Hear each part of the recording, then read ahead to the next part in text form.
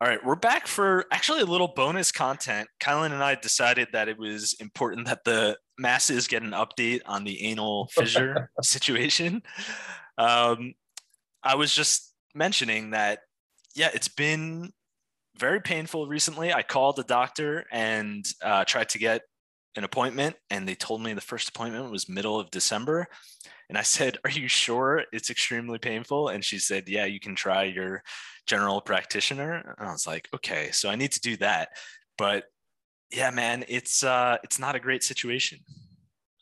It does not sound fun. I, so they just sent you to another doctor. So like, this is the guy that takes care of this, but like, you could go to another guy, basically. Yeah, so one of the things I've had to Google recently is which doctor to see when you have anal fissures. And Mm. there's a bit of a split. You can go to a gastroenterologist who does all things internal, like stomach related, or you can see a proctologist, which is actually like an asshole surgeon.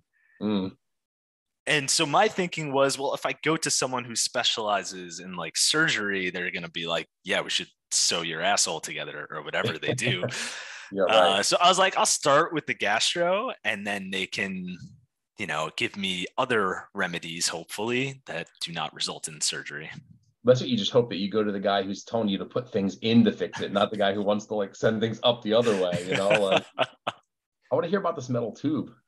Oh yeah, dude, it's kind of like this pen right here. Sorry, Colin and I are doing a little Zoom right now. It's just, yeah, I don't know. It's maybe like 8 inches long. It's kind of like a, yeah, like a thicker pen, a little thicker, I would say, just based on the amount of things I've had in my ass and the thickness detection skills. Mm. Um, but yeah, I guess he like kind of uses it to pry open the butthole so he can Oh, really get a good look and see what's going on.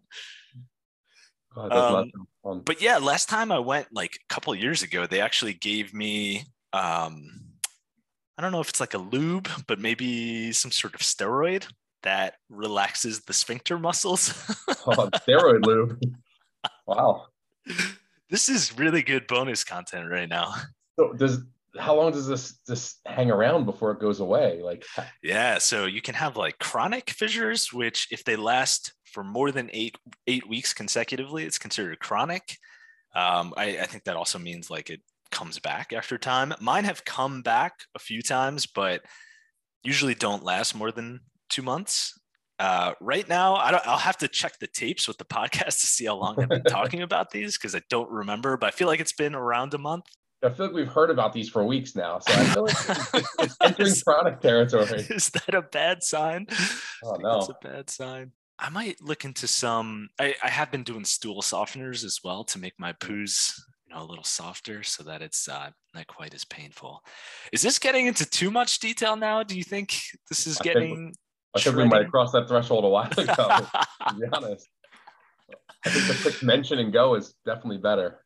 Okay, I think we should wrap this up. But if anyone wants to know more about anal fissures, we can cover that on the next episode. Thank you again to Kylan for joining us.